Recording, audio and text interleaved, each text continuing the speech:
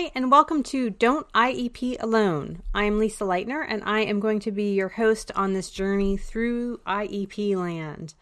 Some of you may know me. I've had a blog for, I want to say almost 10 years. I think we started it in 2011. The site is called adayinourshoes.com, which has blossomed into just more than I ever thought it would be. We also have a Facebook group called A Day in Our Shoes, or IEP Assistance from A Day in Our Shoes if you want to look me up.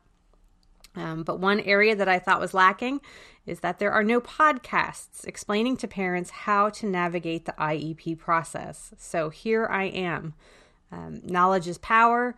The IEP process is absolutely overwhelming, and you need someone to explain it to you. So whether that be online reading or webinars, workshops, or hey, even a podcast, that's what I'm here for. Tell you a little bit about myself. I'm Lisa Leitner. I live in southeastern Pennsylvania.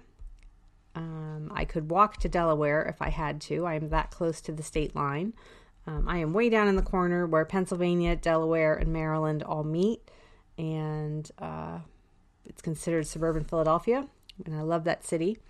I love Pennsylvania. I've been here all but 2 years of my life and have no intentions on leaving. I have a husband, met him in college 20-some years ago. I forget what I think we're on our 23rd wedding anniversary. What year is it? 2019? I don't know. We have two boys, Brian and Kevin. Kevin is my child who was born with disabilities. He's my older child. He's currently 12 years old. And what had happened is when he was a toddler and starting preschool, which he was exiting the 0 to 3 program and starting a special needs preschool, that preschool sent home a flyer for a training workshop. And it was 12 Saturdays all day long, 8 to 4, 9 to 5, something like that. And it was for 12 weeks, and it was to become a special ed advocate and to take the special ed advocacy course. And I forget what all the flyer said as far as describing the course content. And it wasn't cheap. It was $2,000, which is a lot of money to a lot of people, my family included. But Kevin, like I said, that was newly a new 3-year-old. And so I said to my husband, hey, let me do this. Let's do this. Let's find the money, because he is a young child, and we're going to have 20 years ahead of us of this. And even from the beginning and his transition to preschool, I knew that it was kind of a complex system, and that it was something that you really need to study and learn. So we did it, and I took the training and enjoyed it, learned a lot. Met some fabulous people, many of whom I'm still friends with today, and some of whom I hope to have on this podcast in future episodes, because most are still working in the field somehow. Some as advocates, some as therapists, working at different nonprofits, leading nonprofits. So they're all doing these fabulous things, and I hope to have them come on and share their wisdom. But anyway, I took the training, and as part of the training, we had to complete some volunteer hours. I don't remember how many, but we had to do volunteer advocacy with an agency. So I did my volunteer advocacy with my local ARC, and I met more fabulous parents and just parents who were overwhelmed, and they knew they needed help. And really from day one, I've always said this about all the parents I meet. And that is that most of you come to me with nothing more than a gut feeling that something isn't right. Your child's needs are not being met. Something isn't right, but because the IEP process is so overwhelming and confusing, you don't know how to proceed.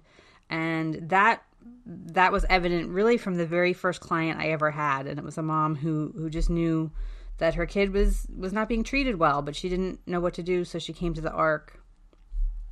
And the rest is history, because also during that time frame, we were in a recession.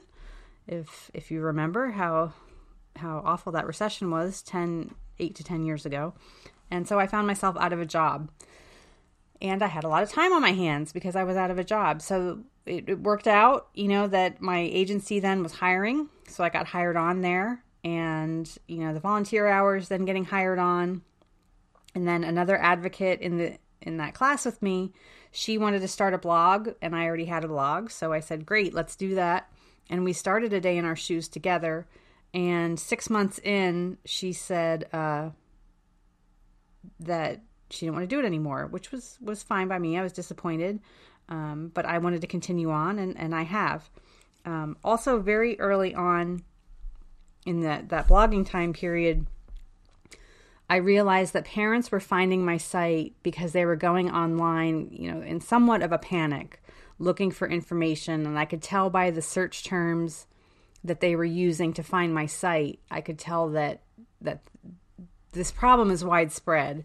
And even though I live in the metropolitan Philadelphia area, where we have more advocates and family attorneys, and there's a lot of help in this area, which is great. But a lot of areas of the country don't have a lot of assistance. So parents were finding my blog, and I just realized that the potential was out there to really grow. And so here we are, all these years later, 10 years after the start of the blog. I'm starting a podcast because I realized that there's nothing out there. And a lot of parents just want to drive to work and have this information delivered right to you, in your ear, and have me tell you what to do. I can always direct you at the end of each podcast, where to find more information. If you need downloads or printables, or just to read more information, find more information, I can always direct you back online to find more information. But we're going to basically go through all the different topics and situations that come up with our kids.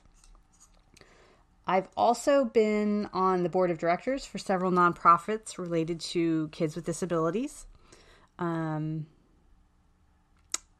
in Philadelphia, one that was national. Trying to think what else. I was named Advocate of the Year in, I believe, 2013, maybe 2013. I don't know. I have a picture of my certificate online somewhere. And I currently chair the Chester County Right to Education Task Force, which I will explain. That's only for Pennsylvania people. Only Pennsylvania parents really need to know about that. But I will explain that in a future podcast. And that's been fun. But I've done that now for 3 or 4 years, and I'm getting ready to bow out of that. So that's a little bit about me. And I hope to get to know a lot of you. I hope that you visit the site, adayinourshoes.com. You can visit the Facebook page, and there's a Facebook group. I'm sure if you just get on Facebook and either search for Don't IEP Alone or A Day in Our Shoes, you will find both. So stay tuned. I'm excited for this.